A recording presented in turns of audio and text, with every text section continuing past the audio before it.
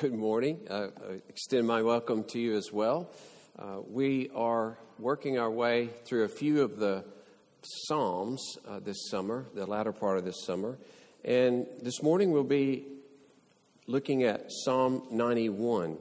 So if you would turn there in the Bible that's in the pew or your own Bible, Psalm 91. It's on page 497 in the Pew Bible.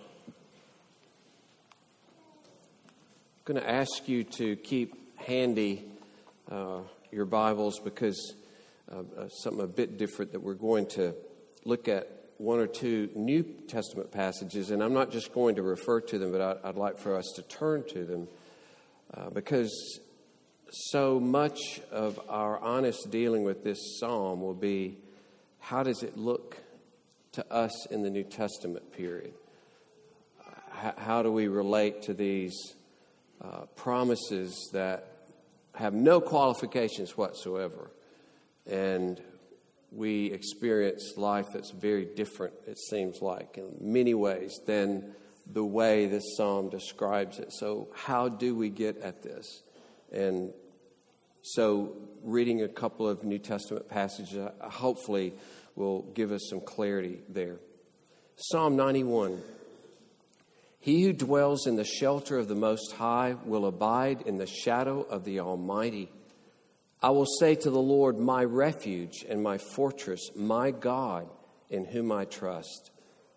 For he will deliver you from the snare of the fowler and from the deadly pestilence. He will cover you with his pinions, and under his wings you will find refuge. His faithfulness is a shield and buckler, that may be rampart, literally encircling protection, the word buckler. You will not fear the terror of the night, nor the arrow that flies by day, nor the pestilence that stalks in darkness, nor the destruction that wastes at noonday. 1,000 may fall at your side, 10,000 at your right side, but it will not come near you. You will only look with your eyes and see the recompense of the wicked. Because you have made the Lord your dwelling place, the Most High, who is my refuge, no evil shall be allowed to befall you, no plague come near your tent. For he will command his angels concerning you to guard you in all your ways. On their hands they will bear you up, lest you strike your foot against a stone. You will tread on the lion and the adder, the young lion and the serpent. You will trample underfoot. And then God speaks. Because he holds fast to me in love, I will deliver him. I will protect him because he knows my name. When he calls to me, I will answer him. I will be with him in trouble. I will rescue him and honor him. With long life I will satisfy him and show him my salvation. Thus the reading of God's holy, glorious word. Let us pray. Lord, we pray with the psalmist, open up my eyes that I may behold wonderful things out of your law. O Lord, we utterly depend upon your Holy Spirit to fix this word in our hearts, to transform us, to make us all the more like our Lord Jesus Christ. And it is in his name that we pray. Amen. As an introduction this morning, I want to take us again to the Psalms as a kind of overview of what the Psalms are here for and how we should use them in our lives. I think we began our series with this, but I think it's good to keep laying out other aspects of the Psalms in a kind of introductory way. So that's, and there's two things I want to mention in talking about the Psalms as a whole, is that they are a response to God and their revelation of God. And it's an unusual combination.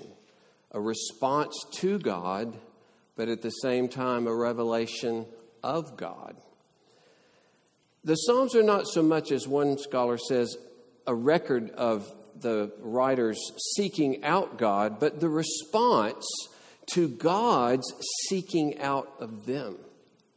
And so it's a great choir of witnesses to the goodness and greatness and sometimes mystery of God and His ways. And it is remarkable that God has accepted these words and He has put them as a part of His Word for us. So in this, you see, the Bible doesn't assume that we know and assumes that we do not know instinctively how to talk with God. Okay? Maybe that's good news. The Bible doesn't scold you for that. It assumes, Darwin, you don't really know what you're doing in this area, right? Let us help you here. And so we need help, the Psalms assume. And so the Psalms actually set forth the response that God is looking for in worship and in your everyday life. They speak from God, showing us how to speak to God. And that's encouraging. That we would welcome this into our lives to say, well, I don't know how to pray. Well, he's got 150 examples of things that you can say to God, right? 150 examples of things you can say to God. That's what the Scripture is. Athanasius wrote this: most of the Scripture speaks to us, the Psalms speak for us, right? And so we're to identify with the psalmists as we're able by God's grace to enter these psalms. Sometimes we're even in a different place emotionally or spiritually, but still the psalms can help us understand ourselves and help us understand God's people. So our desire is to inhabit the passion and enthusiasm of the praises and thanksgiving of the psalm. To inhabit the freedom of their complaints and protests, which are shocking to us at times. You read through the Psalms, you say, I didn't know you could talk to God like this. It's just surprising. And that's not like for you to say, gosh, those people were messed up. It's to think, maybe I'm messed up that I don't say those things to God at times, right? Maybe I don't believe in God's grace so that I would expect it and be frustrated when it's not there. Those kinds of things. So the Psalms examine us, examine our motives, examine our hearts. Luther says it's given so that we can adapt and adjust our minds and feelings so that they are in accord with the sense of the Psalms. So you need to ask yourself, as I need to ask myself, do I accept the invitation of the Psalms to learn from their teaching? One commentator says this, the Psalm, Goldingay, I lost his name suddenly. Goldingay says, the Psalms make it possible to say things that are otherwise unsayable. I would put it this way, they enable us to think things about God that we might not have ever thought, but we need to think, right? To say things about God, to believe things about God, to feel things about God. And it's not only this response, but it's a response to, as I said, the revelation of God. And so as you enter into their response, the revelation of the one that they're responding to breaks out. That's why it's poetry. The beauty of the language is trying to scale the beauty of the God it describes. I mean, what else could it be but, poetry, the beauty and measure and rhythm of poetry. There are constant comparisons and descriptions and metaphors and similes. It's, as one said, a verbal portrait gallery of God. Or you might call it, the Psalms take you by the hand or take you in a car ride to the various vistas to look out over the mountains of God's majesty. That's what the Psalms are doing. And this poetry helps these visions of God to go deep within us. This poetry helps to inscribe in our hearts to plant in our hearts, for these visions of God to stick and take hold of our hearts. You know, the Psalms are trying to get you to notice God, to get you to acknowledge God, to recognize Him, to know Him, to admire Him and adore Him and trust Him and give yourself up to Him. So here are the Psalms before us. Just a reminder, I hope that this study doesn't, come and go and it doesn't transform your relationship to this book of the Bible. I think at best it should be a daily relationship to the Psalms. Whatever else you're reading in Scripture, the Psalms should be central. Now, I'm going to reverse our outline because it says that the first point has to do with the spiritual and physical in this creation, and the next one, the spiritual and physical in the new creation. And I'm going to take the second one first because it really becomes the vision for the second. It becomes our hope to live out in this world. Now, what's interesting about the Old Testament is that it is a picture in so many respects of the final blessing that God will bring upon earth. I mean, you can see this even in the conquering of Canaan itself, which, as one theologian described it, is kind of an invasion of the final judgment. So picture Canaan as the world, and the people of God are delivered, and they inherit the earth. The meek shall inherit the earth, and the wicked are removed from the earth. So you see, it's a little paradigm, it's a little preview, a picture of what will happen in the final day when God brings judgment on the earth. And all those who have refused this God will be judged even as they were. And that's why Paul can say in Romans 4, a kind of surprising statement. He says that Abraham knew that he was the heir of, not Canaan, but the world, the cosmos, everything. So that the inheritance of Canaan is a picture of our final inheritance in the new creation. And even life in the land was to reflect or in some ways anticipate. That's why it was so physically oriented. That is, the blessings were so physically oriented. You might think even of Jesus when He came and all these people were healed and transformed and demons cast out in such a dramatic way. It wasn't so much to say, hey, you're going to do all these things exactly like this. It was a statement that the new creation has come and you're getting a little taste for how all demonic activity will be expelled in the final day.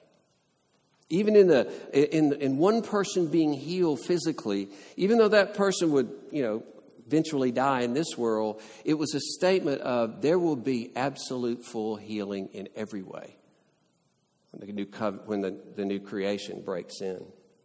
And so in some ways, the Old Testament previewed this, and the blessings tended to be focused on the physical and the outward in a way that in some ways are not there in the New Testament. And so we have to interpret these things in a way that is in keeping with what we experience in this world. But you see these promises. For instance, when it says He will, that no evil, you see, will come near you. No plague will come near. Not even close. Can you get? And a lot of this is stated in a warfare, a kind of the context of warfare, where there are enemies, there's battle, and pestilence and disease is a terrible part of war, and certainly was in those days. And so in the midst of the warfare, in the midst of 10,000 falling around you, you will stand. And this pestilence which attacks, it's not going to come to you. And there's no qualification whatsoever. It's not like, sometimes yeah, sometimes no. There's nothing like that. It's just absolute. I will deliver him. I will protect him. I will answer him. I will rescue him. So for those who were faithful in the Old Testament, and there are periods of time when, and they sadly were short, but when the periods of time existed where the king was faithful and the people were largely faithful, then we see the blessings that were pronounced in Deuteronomy and Leviticus that just break out and flourish as an indication, as an announcement that Yahweh is in the land and these are his people. You can see it. You see the evidence of it. You see these things even back in the patriarchs as their presence with others would bring physical blessings to them. It was a way to say, to visibly show the blessing that God gave his people and would give others through them. So, what does he protect us from? Every kind of danger. You name it, I'll protect you from it. Unlimited warranty, insurance policy, we cover everything. And we know a lot of stuff you hadn't even thought of. We cover it. All right? That's the sense here. But we believe that these all will be fulfilled precisely, and not just fulfilled, but the top will be blown out of them. Like the horizon of this psalm bursts into something that he couldn't have imagined, really, in the revelation of the New Testament. So that all of these things, right down to the last word of protection, of no evil coming near you, of you standing forever, of you having a long, satisfying life, of you enjoying the riches of his salvation, of you being rescued and honored, all of these things, we say, in Christ Jesus will be yours and are yours. And that's why Paul can, and you've heard me say it again and again, I never tire of saying it, at the end of 1 Corinthians 3, where he says, life or death, this world, and everything is yours. Everything. You name it. Just name it. Name whatever. Yours. You're going through a sale, you're going through a silent auction, and you're looking at the tags. Who did this, who did that, and you look at the tags of everything in this world. Got your name on it. You're the owner, because you're co-heir with Jesus Christ. That's who you are. Will Jesus inherit everything? You have no doubt about that, right? Me either. But I do question whether I get to participate. But we do. We will be set on high with him forever and ever. And we could talk so much about the new creation. We could talk so much about the transformation of this world, what it will be like for us to love one another perfectly, for us to, as I've said many times to Tom and others, to love one another like Katie Crow loves when she runs across this stage and her face is lit up, and to just go hug and hi. You say hi. Or like Katie when she was running her 4x100 in the Special Olympics, as she rounds the curve and you're filming her, this is her. She cared about winning. She didn't care about anything. She just cared. There are people up there that I love. That's the most important thing right now. Wouldn't it be amazing for that to be your heart? I'm telling you, this little precious girl is kind of tiny little vision of one part of the new creation. I just thank God for her. So there's so much to be said for how our gifts will be manifested and fully used, and how the work that we'll have to do. Reigning is not sitting on your duff, right? Reigning Ask any king, ask any president, ask any leader, right? Going to be full-time, glorious work. We will be wrapped. There's a book called Wrapped, and it studies what that condition, when you get into something and you kind of lose track of everything and you just pour yourself into it. That's one word we maybe could call the new creation. Wrapped. Wrapped forever in God, in one another, in His creation. It's hard to even describe it. So I want you to think of Psalm 91, no holes barred, as to the final spiritual and the final physical fulfillment of all of these promises. And not just fulfillment, but as I said, the horizons break down and it goes beyond imagination. But also, I want to bring these promises that many times are focused in a physical way to bear so that you receive these promises for the spiritual good that absolutely, beyond a shadow of a doubt, will be yours in Christ Jesus. Just as sure, like all of these promises that have a certain kind of application in that day, they have the ultimate application in the new creation, but they have a wonderful application in our daily struggle. And I want to translate these into the spiritual things that we face, or the spiritual good God wants to do in our lives. If you would turn with me to Romans chapter 8, very well-known passage to many here. And if you've never heard of it, that's fine too. No big deal. We're going to look at we're not going to read through the whole passage, but we are going to start with verse 28 and look at different aspects of this passage. Now, let me throw out a quandary for you that Jesus says in Luke 21. He says this, you'll be delivered up even by parents and brothers and relatives and friends, and some of you they will put to death. You will be hated by all for my name's sake. But then listen to what he says. But not a hair of your head will perish. I'm like, I'm waiting a minute here. This part about they'll put you to death sounds like a hair of my head would perish there, right? He must be talking about two different things. He must be talking about, and I would make it graphic. Even if your head is taken from your body, truly, not a hair of your head will perish. That helps me, Oh, okay. It's like no matter what they do, they can't really get me. And in that sense, the angels will guard me. No evil will ultimately come to me. I will never be snatched away from God. I will never be separated from God, right?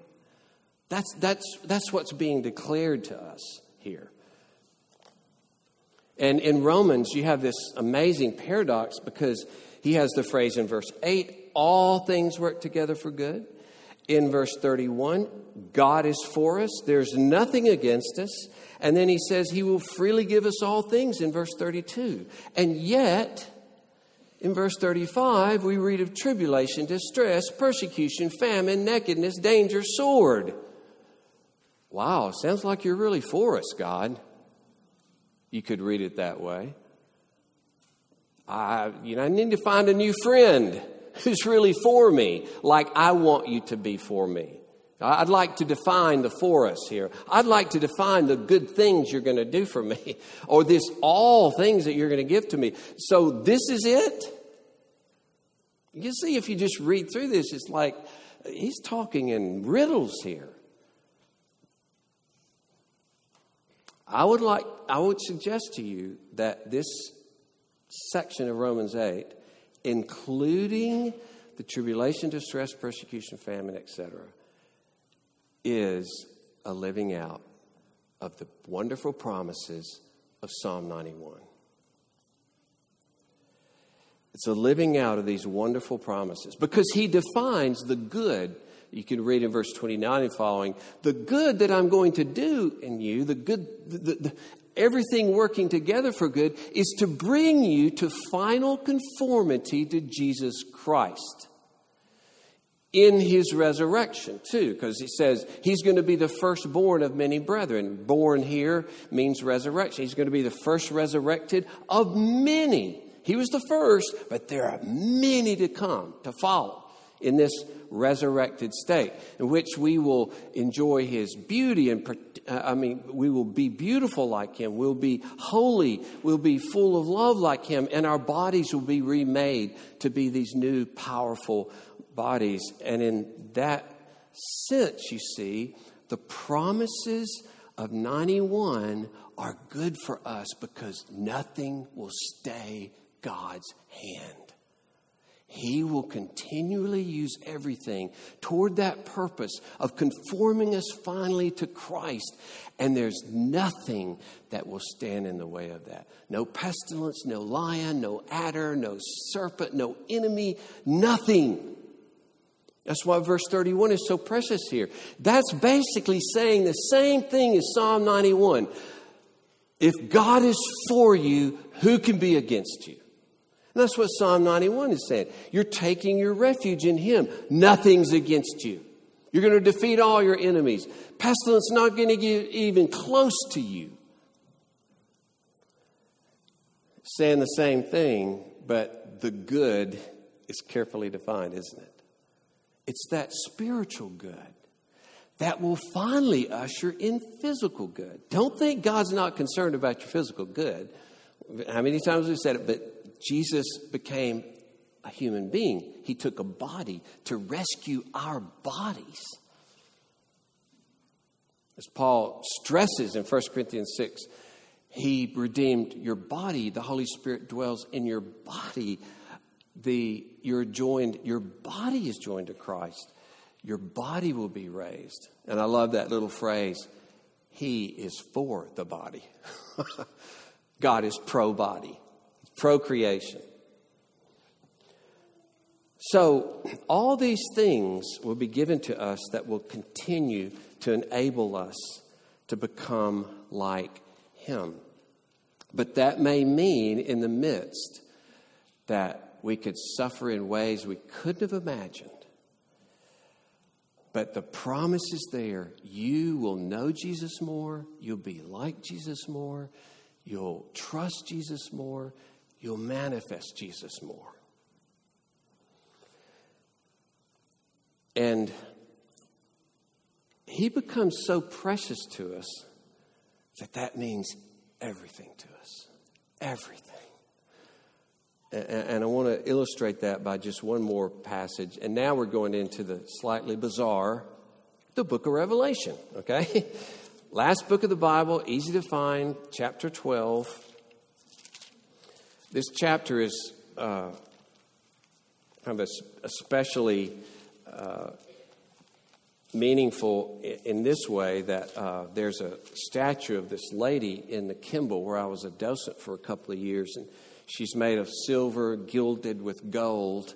And she is the picture of the woman mentioned in verse 1 here, woman clothed with the sun, the moon under her feet.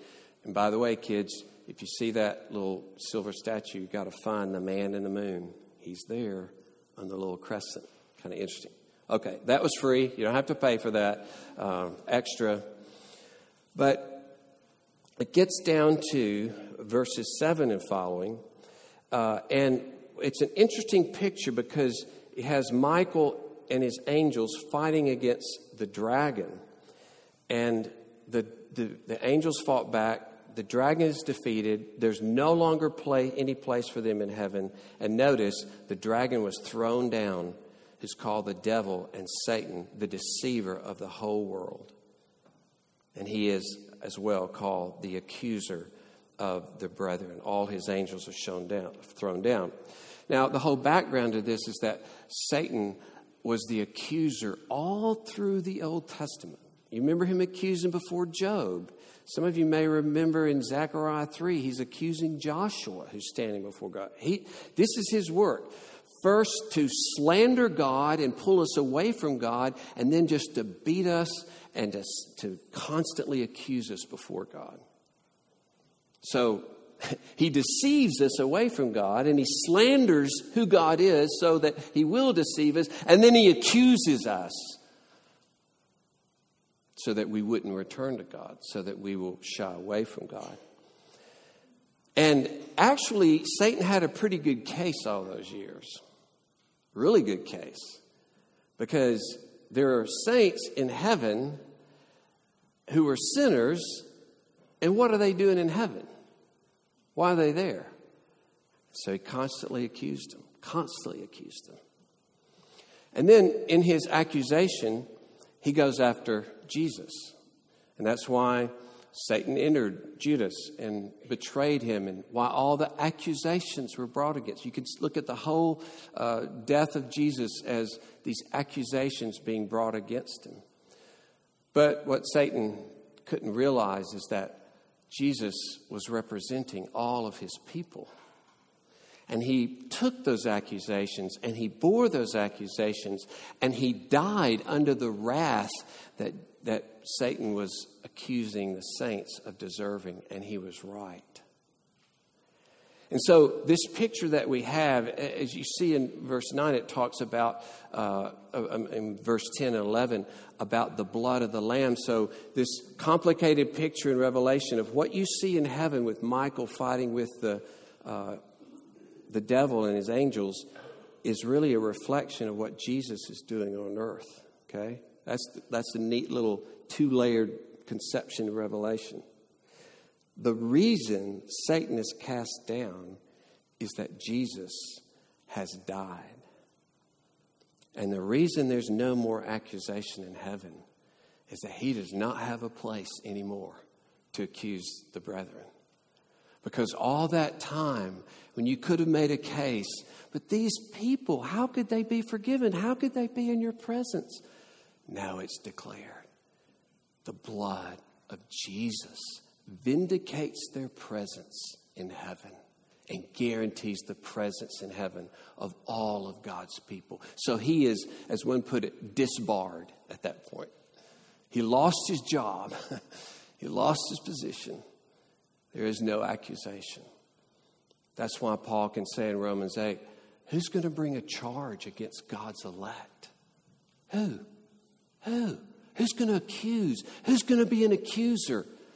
Nobody. All of that accusation is silenced and done for.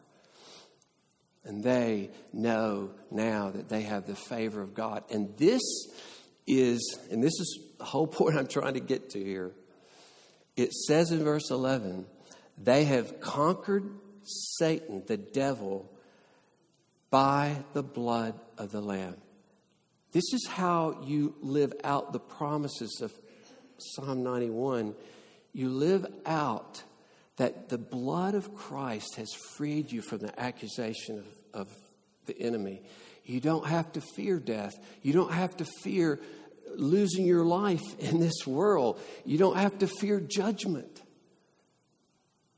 God welcomes you into his presence through the blood of his Son. He has silenced the accusation for anyone who will trust in Christ. This is the shelter that was only hinted at in Psalm 91. This is the protection only hinted at in Psalm 91. The protection of the Son of God who gave his life to silence all accusation. And then, isn't it amazing? It says, not only that they conquered him by the blood of the Lamb, but there in verse 11, by the word of their testimony, for they loved not their lives even unto death. King James has it, they didn't love their life all the way, even to death. Even to death. Like, you could take my life, it's fine. I belong to Jesus. I have no fear of the future. I'm forgiven. I'm in his favor. There is no accusation against me. And brothers and sisters, here's one of the most important things about this. The whole book of Revelation is to teach suffering Christians that your suffering is not a sign of Satan's victory, but it's a sign of your victory over Satan. There's a paradox for you. Because it says he's cast out upon the earth, and he knows his time is short, and so he wreaks havoc as much as he can.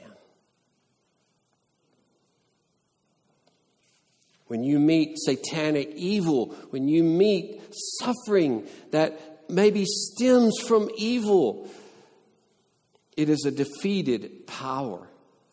Christians can be assured, Beale writes, that the serpent begins to battle against their bodies only after he has lost the battle over their souls. He's lost that battle. You belong to Jesus.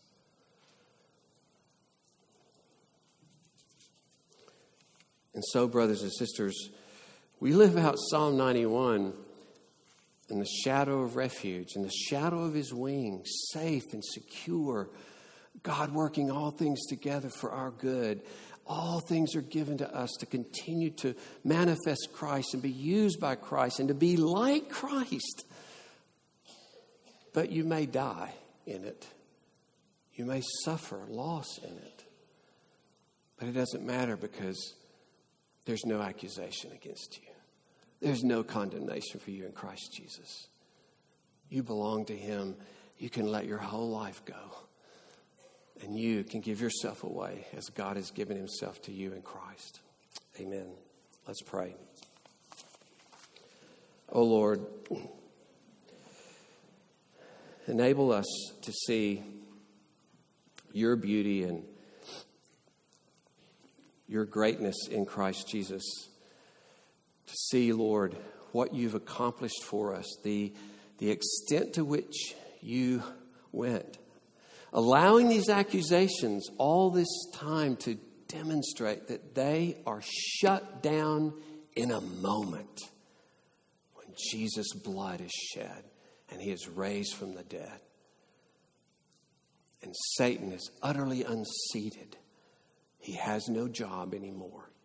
There are no charges to be brought against your people.